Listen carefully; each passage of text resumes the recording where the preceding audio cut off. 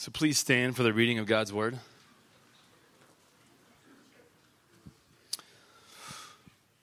From John chapter 3, verses 1 through 10. Now there was a man of the Pharisees named Nicodemus, a ruler of the Jews. This man came to Jesus by night and said to him, "Rabbi, we know that you are a teacher come from God, for no one can do these signs that you do unless God is with him." Jesus answered him, "Truly, truly, I say to you, unless one is born again, he cannot see the kingdom of God." Nicodemus said to him, "How can a man be born when he is old? Can he enter a second time into his mother's womb and be born?"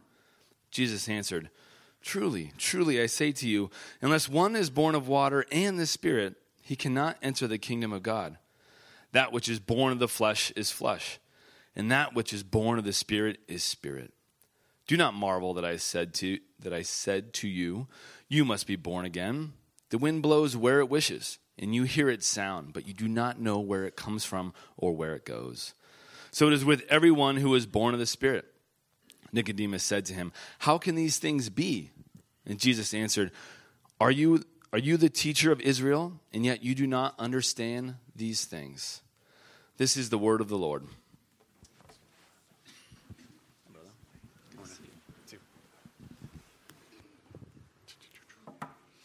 Good morning. Good to see you all this morning, always. We're continuing today in our series on the Holy Spirit. We started at the beginning of the year, and we're going to keep it going for a couple months here. We'll just let the Spirit blow where He blows, see where it leads us. And what we're doing from this time on is we're just looking at, each week we're taking a particular aspect of the Spirit's ministry in our lives, or the Spirit's ministry in the world, and just trying to give ourselves some free time with each specific aspect of ministry and role. And this morning, we're going to look at, really in some ways, the Spirit's first role in our lives, which is to bring us to faith in the first place.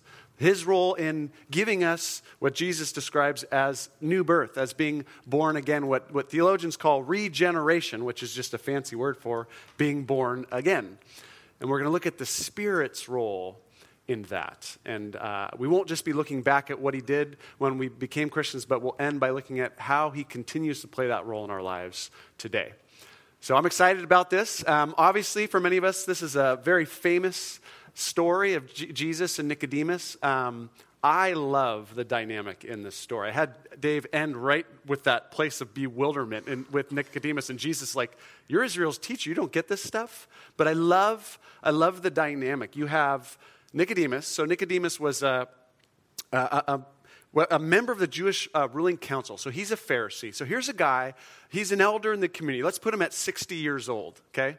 Ish. And he has dedicated his life to the tradition of his Jewish fathers. He has poured out all his life for years in the reading of scriptures, the reading of the law and the practice of that, and leading the community as an elder. I mean, he is an expert in the religious community of the day.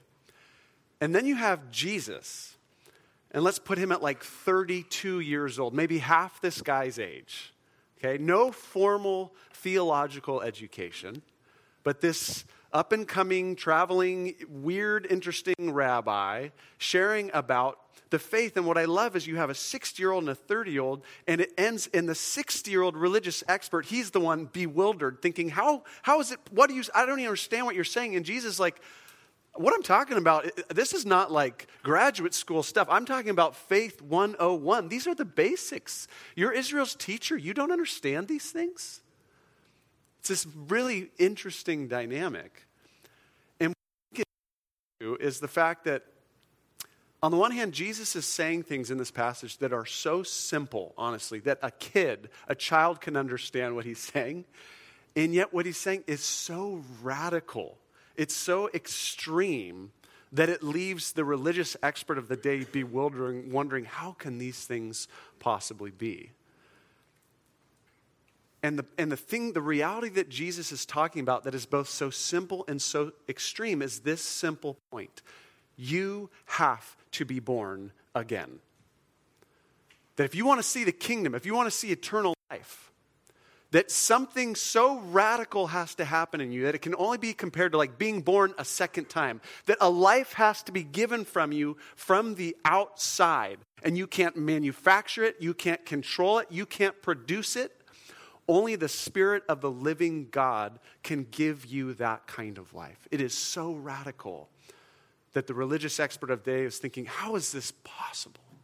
And Jesus is like, this is the essence of it. This is the basics.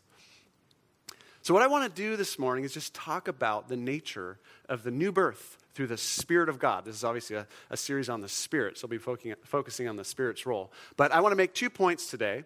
The first is this. I think these are the points that Jesus makes, is the absolute necessity of new birth by the Spirit of God. And we'll see that in a million ways. This is absolutely necessary. And then second, I want to talk about the wonder and the beauty of the new birth that happens when the Spirit of God blows where he will. All right? You ready for that? Yeah, okay. So let's look at the absolute necessity of the new birth. Jesus makes 3 statements in this short little story that all get at the absolute necessity of new birth in a person's life. The first one is the most obvious one, and he actually says it 3 times. The statement is, you have to be born again. This has to happen, okay? Verse 3, truly, truly, I tell you, whenever Jesus starts something with truly, truly, you want to listen. Like, this is what I'm about to say is really true. I hadn't planned. It's like when someone says, and honestly, I always wonder, were you not being honest before? But anyways, Jesus is always truly, truly, but really, truly, truly. You have to be born again. He says it again, verse 5. Truly, truly, you can't enter the kingdom unless you're born of water and spirit. Verse 7, you shouldn't be surprised at my saying, you must be born again. All that to say 3 times, you have to be born again. You have to be born of the Spirit. This has to happen because apart from the Spirit, you are spiritually dead. Okay, now Jesus doesn't explicitly say that here, but all of Scripture implicitly and explicitly says that. You have to be born of the Spirit, again, because apart from the Spirit, every human being is spiritually dead. Now, what am I talking about when I say that? Let me just take you back to the original story for a moment. This is Genesis 2, the creation of Adam, right, in the garden. The Lord God formed a man from the dust of the ground, became this human-shaped dust mold of clay. And then he breathed, I would like an auditory sound here. He breathed here we go, into his nostrils, the ruach, the breath of life, and the man became a living being, right? This dead dust, life breathes spirit into him, he becomes a living being. And then later in the chapter, God says this, the Lord God commanded the man, you're free to eat from any tree in the garden, right? But you must not eat from the tree of the knowledge of good and evil, for on the day you eat from it, you will certainly die. And the serpent comes and says, God's lying. You're not going to die. And as we read Genesis 2-3, we have to decide, was God lying or not? Or did he change his mind or not? And I think what the biblical perspective would be is this. God was not lying. God always speaks the truth. But Adam and Eve did not die physically. So something else must have happened to them on the day that they ate this. And what biblical theology would say, yes, they experienced, the day they ate, they experienced spiritual death. That these image bearers who are created to have the Spirit, the Ruach of God, dwelling in them constantly, animating their decisions, now that situation had changed, and where the Spirit was intended to dwell, now the self would dwell. And humanity experienced spiritual death. Not physical death immediately, but spiritual death. That's why Paul can say in Ephesians 2, as for you, you were dead, right? Not injured or maimed or sleepy, right? You were dead, he's talking about spiritual death, in your transgressions and sins, in which you used to live when you followed the ways of this world and of the ruler of the kingdom of the air. You were caught up in this whole other set of things, and you were spiritually dead. All of us, then, Paul adds himself, also lived among them at one time, gratifying the cravings of our flesh and following its desires and thoughts. Like the rest, we were by nature deserving of wrath. Okay, that's why Jesus says you've got to be born again. You have to be born of the Spirit, because when you're born in this life, you actually are born into a life of spiritual death. Now, let's just talk for just a second. I'm not going to spend too much time, but what does that mean? Obviously, we still have natural life, and we're still made in God's image in some way, and that means human beings are alive to all. We're not dead to everything, right? We're alive to lots of things apart from the Spirit of God. We can be alive to the Super Bowl apart from the Spirit of God, right? We can be alive to poetry. We can be alive to family, to romance, to politics, to money, to success. There's so many things in life we can be alive to. We can even be alive to religion. Right? We can be alive, and many human beings out there are alive to wanting to pursue ethical, moral, religious lives. We can be alive to all sorts of things, but I think scriptures say we're dead to the living God as he actually is. Not as we would maybe, manufacture him to be, but to the reality of God as he is. Human beings, apart from a new birth, are dead to God as he is. We are dead to his grace and his forgiveness in our lives. We are dead to a deep desire for him, for his own sake, and for what eternity and eternal life is all about. And we are dead in the sense that we are powerless to change that situation for ourselves. We can't fix it on our own, right? Again, the idea is we're not maimed. It's not like through rehab and hard work we can solve the problem. No, apart from the Spirit of God, we are powerless to solve our situation. We're like Adam was, that lump of clay before God breathed his Spirit. That is our spiritual state, right? Not our physical state, but our spiritual state. That lump of clay could never have made itself alive. It required the breath of God. And that is that is Jesus' take on the human condition apart from the new birth. The utter necessity. You have to be born again. The Ruach of God has to breathe life into human being for them to come alive to the most important reality of all, which is God and his grace and his goodness and the life that he invites us into. All right? All that to say, this needs to happen. And then he makes two more statements to turn up the volume in case we haven't gotten it, that this really needs to happen, okay? Here's the second statement. Look at verse 6. He says, flesh gives birth to flesh, but the Spirit gives birth to spirit. And what I think he means by that is this. Flesh will never give birth to spirit.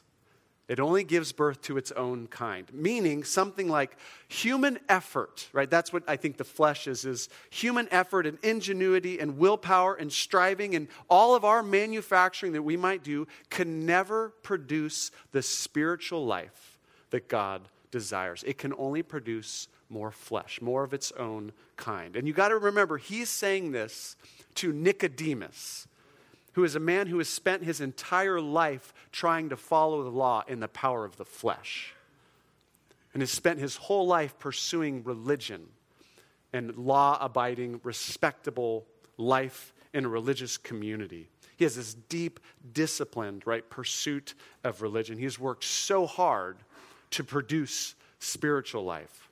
And Jesus is saying, you know what? All that can ever do is just produce more disciplined religion. But it, in and of itself will never open a person up to the grace of God, to actually wanting God for himself, to being transformed by his grace, to have these new desires. None of that in and of itself can produce any of that. Only the Spirit of the living God can do that. So he's turning up the volume. Okay, you can't do it. One more statement, and here's where he really turns up the volume. Verse 8, take a look at verse 8. This is the last one here on the necessity. The wind blows wherever it pleases. You hear its sound, but you can't tell where it comes from or where it's going. So it is with everyone born of the Spirit. So we've learned this in this series. The word in Greek, which is pneuma, in Hebrew, which is ruach, that's for spirit. That word means spirit. It also means breath. It also means wind, okay? It's all the same word. So our English translations move to the word wind here, but in Greek, which this is written, it's still just the same word. But Jesus is making a comparison between the Spirit and the wind. And this is it. The wind is this invisible power, right? You can't see it, but you see what it does to things. You see its effects. You see the power that it has in the world. So this Wednesday night, you guys remember? The Santa Ana's kicked up, like out of nowhere. I don't think we hardly get this. I don't normally get the Santa Ana's in wintertime like this. But I went to sleep, and the wind was blowing on Wednesday night. I woke up Thursday morning, walked out to my backyard, and there were leaves all over the place.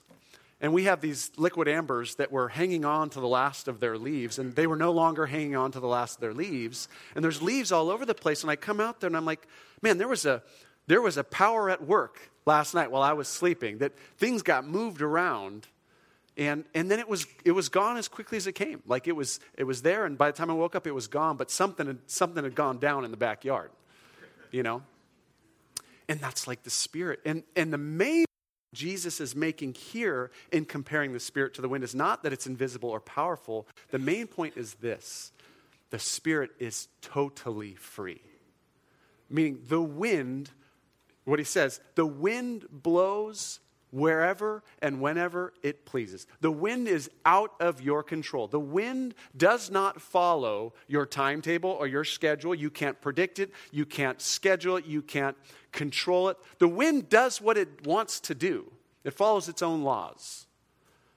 And Jesus is saying, so it is with the Spirit of God. The Spirit of God is not your spirit. He is not subject to your desires and your wishes. He's God's Spirit, and as such, he is completely free to blow when and how and wherever he wants. That's the point Jesus is making about the Spirit. Okay, so do you hear Jesus turning up the volume? I mean, I was trying to get inside of Nicodemus' mindset this week and thinking, I just felt for him. It's like, okay, Jesus, so you're telling me, first, there's this radical transformation that has to happen in my life. That hasn't happened after 60 years of disciplined religion. Some radical thing has to happen that it can only be compared to like being born again. And you're telling me that I can never produce it or manufacture it in my own flesh. There's nothing I can do to make it happen. Only the Spirit can make it happen. And then you're telling me, and the Spirit's totally out of my control. If he chooses to blow, he'll blow. If he doesn't, he doesn't. And I don't have any control of it. Is that what you're telling me, Jesus? Jesus is like, yeah, that's what I'm telling you. How can these things be? So what do I do? I mean, do you feel the sense of bewilderment from a religious expert of the day? Jesus, you've left me in a place of powerlessness, of helplessness, I feel like I'm at the whims of the Spirit of God. And Jesus is like, that's what I'm telling you. I mean, a kid can understand that. But it's hard for a religious expert to take that in. The absolute necessity of new birth by the Spirit of God. And my own feeling is that every human being in their own way has to come to terms with the bewilderment that Nicodemus is experiencing, a sense of powerlessness, a sense of helplessness before the living God. And I think that's precisely where the living God wants us to be. In that place of, this is going to have to be you. And I can't even control you. Right? I mean, your Spirit's got to blow. And that's just like, that's faith 101. This is the basics. And so I just wanted to get inside of that, the necessity for that to happen, and the powerlessness that we have, and the humility that ought to create in every human being. But then with that, I want to turn and then describe the beauty and the wonder and the miracle of the new birth by the Spirit of God. Okay? Because I think God wants to get us to that place. So then he does his work that we see, man, this is your work, God. So let's look at how Jesus talks about the beauty of the new birth. And it's just a simple phrase, actually. It's verse 5. So let's make that turn. Let's just sit inside of this. And some of you may even want to be thinking about your own story of faith and how Jesus and the Spirit worked in you in various seasons of your life to bring this about. Verse 5 is really the key. Jesus answered, "Very truly I tell you, no one can enter the kingdom of God unless they are born of water and the Spirit." That is what the new birth is all about. It is about water and Spirit. Now, what does Jesus mean by that? Well, he is referencing the prophet Ezekiel. And he's speaking to a person who should recognize this reference, which is why Jesus is saying, you're Israel's teacher, you should get these things. But he's talking about Ezekiel 36, one of the great passages in the Old Testament. I'll take you there on the screens. What you need to know about Ezekiel 36 is it comes before chapters 1 through 35. And what you learn in chapters 1 through 35 is that Israel is utterly powerless. They are utterly helpless to solve their situation. They are spiritually dead by any account. They've had centuries of idolatry and injustice that got them kicked out of their land. Now they're living in exile in Babylon. Spiritually, they are dead. Politically, they're dead. In every way, they are, other than physically, they are dead. They are hopeless, helpless, apart from God doing something. And this is what happens in chapter 36. This is what the sovereign Lord says. And here's how God starts it. This is humbling. You know what? It's not for your sake, people of Israel, that I'm going to do these great things, but for the sake of my holy name. God is going to step in and honor his holy name, which you have profaned among the nations where you have gone. For I will take you out of the nations, and I will gather you from all the countries and bring you back into your own land. And here comes the water and Spirit part. I will sprinkle clean water on you, and you will be clean. I will cleanse you from all your impurities and from all your idols. This is what the new birth is about. It is about water. It is about an experience of being sprinkled clean and cleansed and forgiven by the living God. To recognize the dirt of our lives, the brokenness, the idols that we cling to, and the dirtiness of that. And then to have an experience of God stepping in and just washing us clean. Saying, I forgive you. My grace is poured out on you. I love you. I forgive you. You're cleansed. I cleanse you. You don't cleanse yourself. I cleanse you. That is what the new birth is all about. Being cleansed. Being forgiven by the living God. And then he goes on to say this. I will give you a new heart. Right? You need to be born again. You need heart surgery. This is not like heart repair. Heart surgery. And I'm going to give it to you.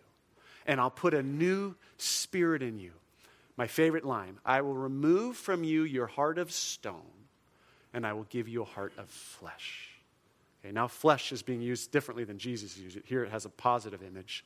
You have these stony, hard hearts that are not receptive to me, that want to do what they want to do and just keep living their own ways. Guess what? I'm going to give you new hearts. And they're going to be soft. They're going to be fleshy hearts that are soft to me, that respond to me when I call to you, that are directed by me, and that can receive my grace, that aren't just resistant to all of that. I'm going to give it to you. How's this going to happen? I will put my spirit in you. And I will move you to follow my decrees and be careful to keep my laws. This is what the new birth is all about. It is about water and Spirit. Cleansing, forgiveness, and new hearts given by the Spirit of God. The Spirit of God taking up residence in those old fleshly Adamic places so that now the Spirit of God dwells there and there's a fresh receptivity to God. A desire for Him. A desire to receive His grace. A desire to obey and to walk in His ways.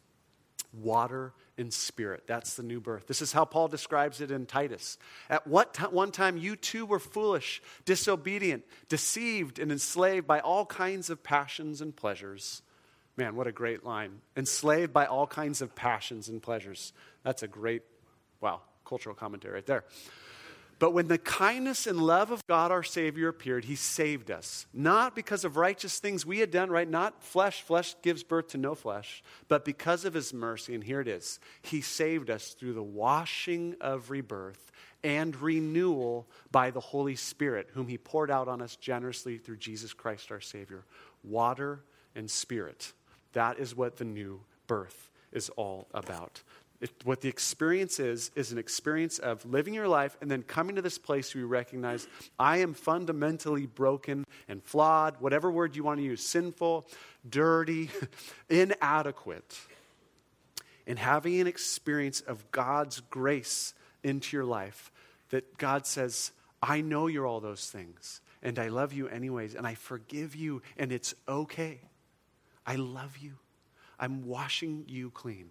You can't make yourself clean, but I can wash you clean. And I'm going to give you a new heart that begins to want me for my own sake, begins to want the things that I want. And this is all going to happen, not because you can create it, but because my Spirit moves in you, because my Ruach is breathing in your life and blows through your life and does something that you cannot do for yourself. Something that religion could never do for you. Religion can never do that for you. Only my Spirit can do that for you. Can you remember, some of you in this room, can you remember these seasons where the new birth, or maybe it was a moment in time for you where the new birth took place in your life? For me this week, I was thinking back on my own experience, partly because that Ezekiel 36 passage was so formative in my experience. But for me, I would describe my time of, if I can call it new birth, as this season that I experienced in college. It was a year or two season. And what was fun for me is during part of that time, I was in a study abroad program. I was on a Europe semester, which is a rough life to have as a 20-year-old kid. It was unbelievable. And so I was coming alive to God as I was also being invited to this larger world that I'd never seen before and all these amazing things. But I can remember so well, I'd grown out my hair. My hair was like shoulder length, these long, blonde, flowing locks. It was horrible. It was awful. Yeah, so just put me there. Put me at 20-year-old Dave. It was great. And ridiculous.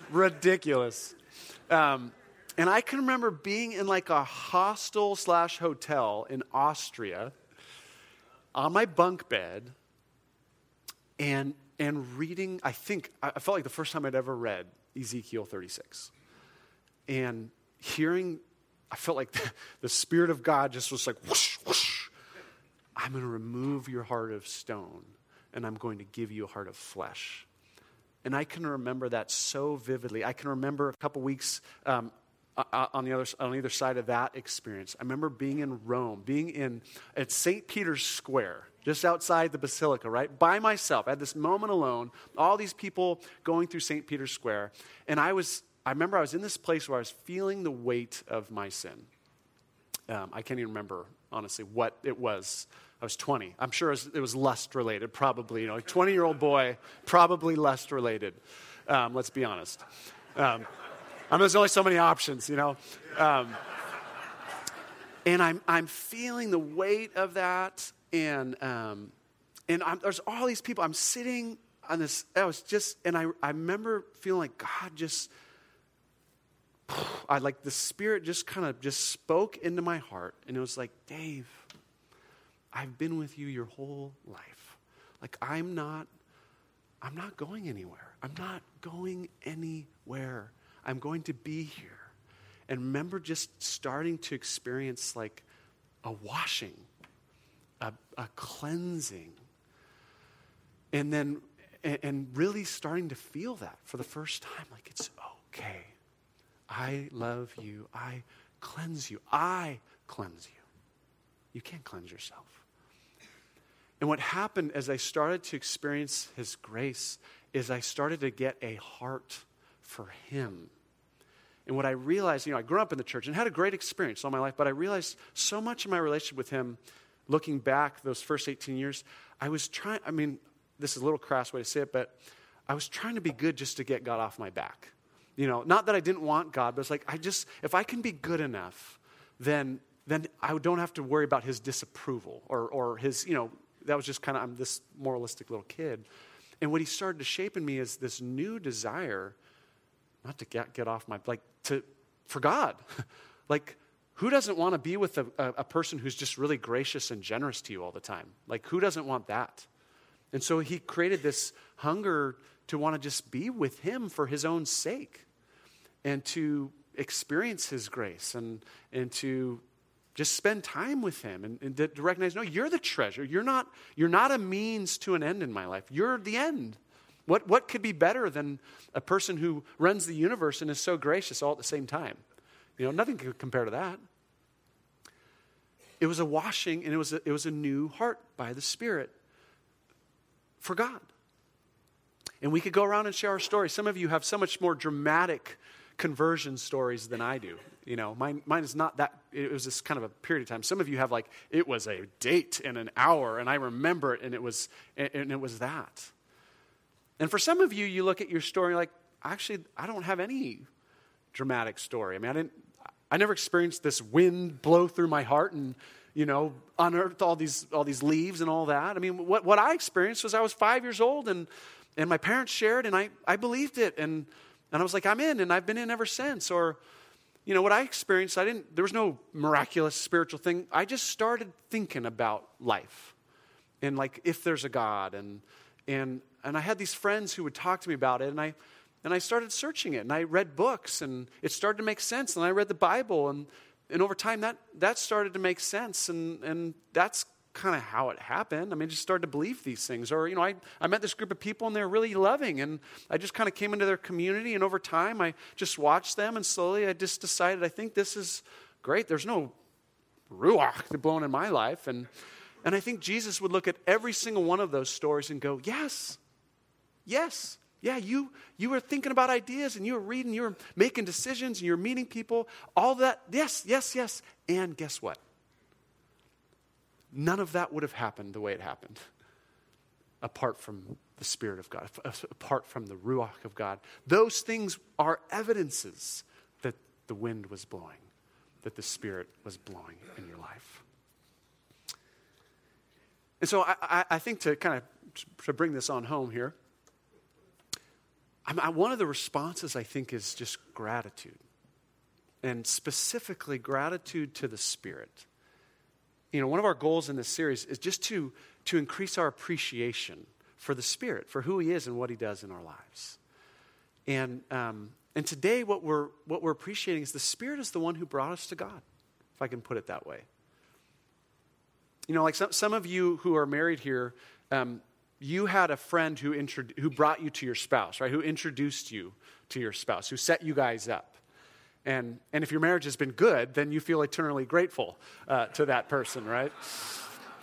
Right? But there's someone who introduced you to your spouse, and you're grateful to that person. Or all of us. I mean, I can think of someone who introduced me to some of my favorite authors. What a gift these authors have been in my life, or a favorite band, or a favorite hobby, these people who bring you to that. And you have this gratitude. And in kind of just that simple way, we should be so grateful to the Spirit for introducing us to God. And of course, the analogy breaks down because the Spirit's not a third party, right? The Spirit is God, but the Spirit is the part of God. The Spirit is the person of God who brings us into the community of God. And so there's just this eternal gratitude. Spirit, you are the one who blowed and breathed and brought me to God. And if you're here this morning and you don't identify as a Christian, my encouragement would be, just keep going on the pursuit and pursue this journey. I mean, if you're here, you're probably on the journey a little. You're interested, and so I'd say, go on that pursuit, and what are the ideas that you're thinking about? Go down that trail of ideas. Who are the people that you're wanting to connect with? Pursue it and go after it. And go, do that well, wherever that leads you. But I would also say in that process, in your pursuit, be open to the idea that God might be pursuing you, even as you pursue Him. That underneath what's happening, there may be a God who has His own free will and choices, and He's doing something because He's after you. And in the end, coming to faith is a decision, but it's much of a surrender as it is a decision. I mean, it's an experience of finally being caught, like a fish, but it's a good kind of being caught. And so I would encourage you, pursue, but also be open that he might be pursuing you in the process. And that's a beautiful thing. All right, I want to leave us with a thought, with a metaphor, actually. And actually, rather than looking back to our new birth, I actually want to look at our lives today in light of what we've said about the Spirit and what Jesus says about the Spirit, of our ongoing lives, every day of our lives. Because I think the words that Jesus speaks here are still relevant to the Christian life even after we become Christians. Here's what I mean. Jesus says this, flesh gives birth to flesh, and the Spirit gives birth to spirit. I think that's as much true every day of our Christian lives as it is the day we become Christians. It's still the Spirit of God who produces spiritual fruit in our lives, and our fleshly attempts still amount to nothing but flesh. Okay? And the Spirit blows wherever he wills. I think that's still true in our Christian lives. We do not have control over our own transformation, or over the timing or the ways that God chooses to work in our lives. These things are still true. And so I just want to leave us with the idea of the wind, the Spirit's ongoing work in our lives every day. Right? When you open the Scriptures, and every once in a while, the words come off the page, things you've read 100 times, and just hit you right here and right here. Well, who is that? What is that? That's the wind. That's the Spirit, right? Moving. As you come into this room and you're worshiping the Lord, and every once in a while, the truths of the lyrics that you've sung 1,000 times, right, all of a sudden come alive, and you recognize just how great God is, and you're moved by that. That's the Spirit at work in you. Right? As you're out in your communities, in your neighborhoods, and you just get this prompting, I need to go over and talk to the neighbor that I don't want to talk to, and you go over and something happens in that conversation. Right? That's the Spirit. This is still the reality of our Christian lives. It doesn't end when we become believers. And so what I want to invite us all into is just this posture of dependence. Like every day of our Christian lives. And there's an analogy I want to leave you with, and I read this in a book that I've really enjoyed, but this is the analogy. It's the analogy of a sailboat, okay? And this is how our Christian lives work, and some of you maybe heard this analogy before. But we're like this sailboat on this spiritual journey, right? And like a sailboat, there's two things that have to happen for the boat to go where it's supposed to be going. One is the sailor needs to draw the sails, right? Needs to hoist up those sails. But second, the wind needs to blow. And if either of those things aren't happening, growth is not taking place, right? And the analogy is pretty obvious. In our spiritual lives, Spirit's got to blow. If the Spirit doesn't blow, nothing happens. That's just the reality. All of our religion doesn't do anything. All of our practices don't do anything. The Spirit is the one who produces spiritual fruit in our lives. And yet also, we need to draw the sails. We need to put ourselves in places where we're open to the Spirit, where we regularly hoist the sail and say, Spirit, here I am. I'm presenting myself to you. I'm engaged in this way. I'm asking you to blow. If you don't blow, nothing's going to happen, but here I am. Here's how the author says it. We are always dependent on a power outside of ourselves. We need the wind. Yet at the same time, we're not passive observers. We can't control the wind, but we can catch it. And in order to catch the wind, you have to draw the sail. And in order to draw the sail, certain God-given, time-honored skills need to be learned and put into practice. Right? We need to pursue our relationship with the Lord. We hoist the sails every time we open this book. I'm putting myself in the pathway of the wind. I can't make the wind blow, but I can open this book. I'm going to carve out space every morning to just be with the Lord in prayer. And I'm going to hoist those sails. Spirit, I'm here. I'm presenting myself to you, right? I'm going to engage in Christian community regularly and meet with people who are trying to follow Jesus. And that's our way of saying, Spirit, here we are together. We can't make you blow, but we want to be here. In my experience in the Christian life, people so often go wrong in one of two ways. I think the most common way that I see it in Orange County is people just aren't hoisting the sail. Like, we're so busy. We're not creating any room for the Spirit of God. Right? Just lives are so busy. And maybe the wind is blowing, but we're not catching it because we're just off doing all these other things. But the other mistake then is to try to control our spiritual lives and try to manage our spiritual lives. And we really like control, so we do that a lot. And what we do is we kind of hoist the sail, and then we start just blowing as hard as we can on the sail. Right? I've got my 15-minute quiet time. Here's what this needs to look like. And here I go, boom. And I'm going to do it. And I want to get this out of it. And I've got my kernel for the day. And I'm on for my day, right? I'm going to pray. And here's my list. Right? Right? Because we're really good at managing things and kind of structuring things and all of that. And I don't think either of those lives are going to create the kind of fruit that the Lord is looking for. And so I think what we do is we hoist the sail. We say, you know what I can do? I can show up every morning. I can do that, God. I can show up to you, or whenever that is in your day, and I can open this. But then here's what I'm going to do. I'm going to open this, and then I'm going to stop before I start reading. And I'm going to say, Spirit, if you don't show up right now, there's no fruitfulness in this. So I'm just going to stop and just say, hey, and I'm not going to try to control what I need this passage to say, right?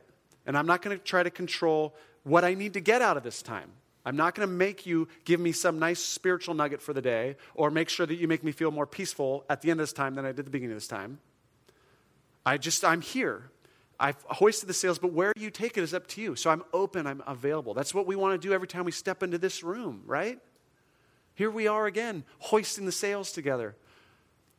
But are we open? Spirit, this is your time. If it looks dramatic, awesome. If it doesn't, great. That's up to you. It's not on us. That's on you. If you don't show up, I'm not going to take responsibility for that. And what showing up looks like is also up to you. I think that it's that combination of discipline, intention, and effort. And yet this open-hearted, I can't do this. You're the only one who bears fruit in my life. That, I think, is what leads to transformation over time. And all by the Ruach of God, who introduced us to God in the first place and is the one who continues to draw us into closer fellowship with our Father. Amen? Amen. All right, let's pray. And we're going to take a little time of prayer and we're going to even do a little time of just confession, corporate confession. So let me lead us, and Christina's going to come up and lead us in that time. But let's just take a moment right now of silence. And what I would like to do is just invite you into just 20 seconds of gratitude. As just maybe there's one memory you have or one moment you have of the Spirit of God. Maybe even something that happened this week, or maybe something that happened when you're 5. But what is just a moment of gratitude that you want to offer the Spirit for His work in your life? And then we'll move into a time that Christina will lead us in.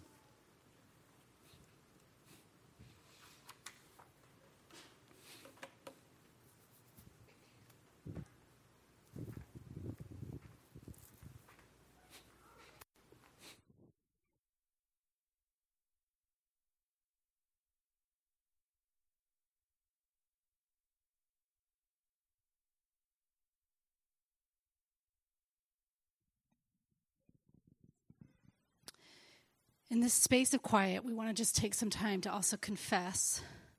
And that's part of just asking God to remove our hearts of stone and sin and give us this heart of flesh. It's kind of agreeing with God about our brokenness and declaring who He is in the midst of our sin. So we're going to take some time to just ask the Spirit to bring life where there has been death and ask Him to wash us clean. I want you to take some time to just pause and reflect. Where have your thoughts strayed from God's heart?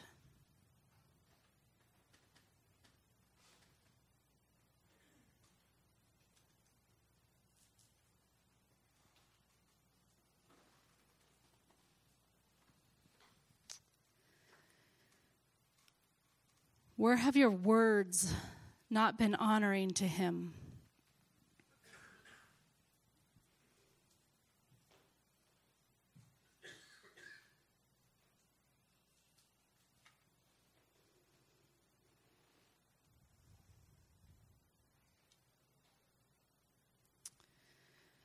Where have your actions grieved God?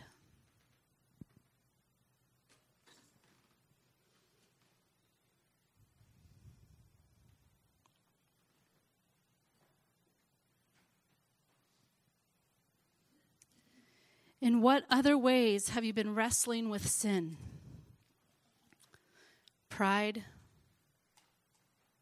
discontentment, selfishness, seeking to control rather than surrender. Take some time to talk about these things with God.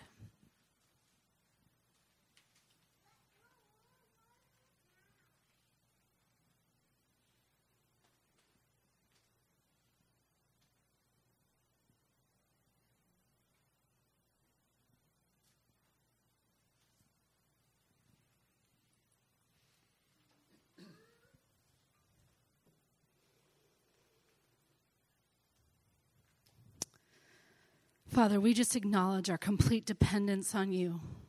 We thank you for bringing us into faith and giving us new life and replacing these hearts of stone with hearts of flesh. Father, we acknowledge that we've sinned against you, and we're truly sorry. Lord, we ask that you would help us to, even by your Spirit, come humbly to you in the repentance and to acknowledge our powerlessness in surrender. Father, forgive us. We ask that you would help us turn from these things, that you would open our heart to your Spirit, that we would indeed hoist the sail, and we ask that your Spirit would just move. Lord, unite our hearts with yours. Help us to come alive to your grace and your goodness. And we thank you that we are indeed clean by the work of Jesus on the cross. Thank you for cleansing us. We pray this in your name. Amen.